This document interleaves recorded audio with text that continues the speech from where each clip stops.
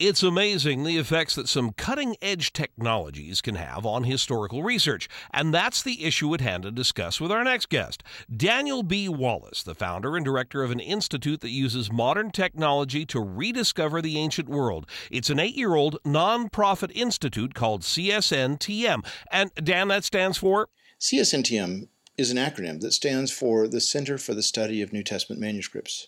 Our mission, quite simply, is to take high-resolution digital photographs of ancient handwritten manuscripts of the New Testament.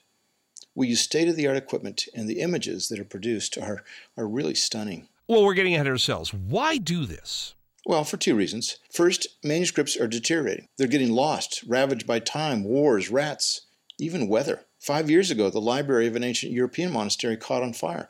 All the manuscripts were destroyed, and not one of them had ever been photographed. This is knowledge that is lost to humanity forever. And it's a tragedy that does not need to be repeated. Our first mission, therefore, is to digitally preserve these ancient documents. And second, we photograph these manuscripts to recover as much as possible the original words of one of the most significant books of all time, the New Testament. Every printed Bible is based on ancient manuscripts. By making digital photographs and new discoveries available online, CSNTM is helping to lay the foundation for all future Bible translations. Well, the best thing is here we get to hear some of these stories. Can you give us an example of one that was rescued? Absolutely. During World War II, Hitler sent soldiers to the mountains of Albania. They knew about an ancient manuscript of the Gospels, and they went there to confiscate it from a monastery. The soldiers gathered all the monks and the old men of the village, and then they threatened them with their lives. They demanded to know where the manuscript was. To a man, these monks and old men all denied knowing its whereabouts. They must have been very convincing, too, because the Nazis actually believed them. But they did know where the manuscript was.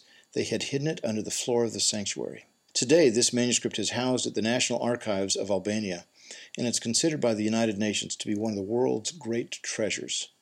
We had the privilege of photographing it in 2007. What are the oldest New Testament manuscripts that exist today? They come from the 2nd century, nearly 1900 years ago. Have these photographic expeditions yielded any discoveries? Quite a few, actually. We found, in fact, scores of manuscripts.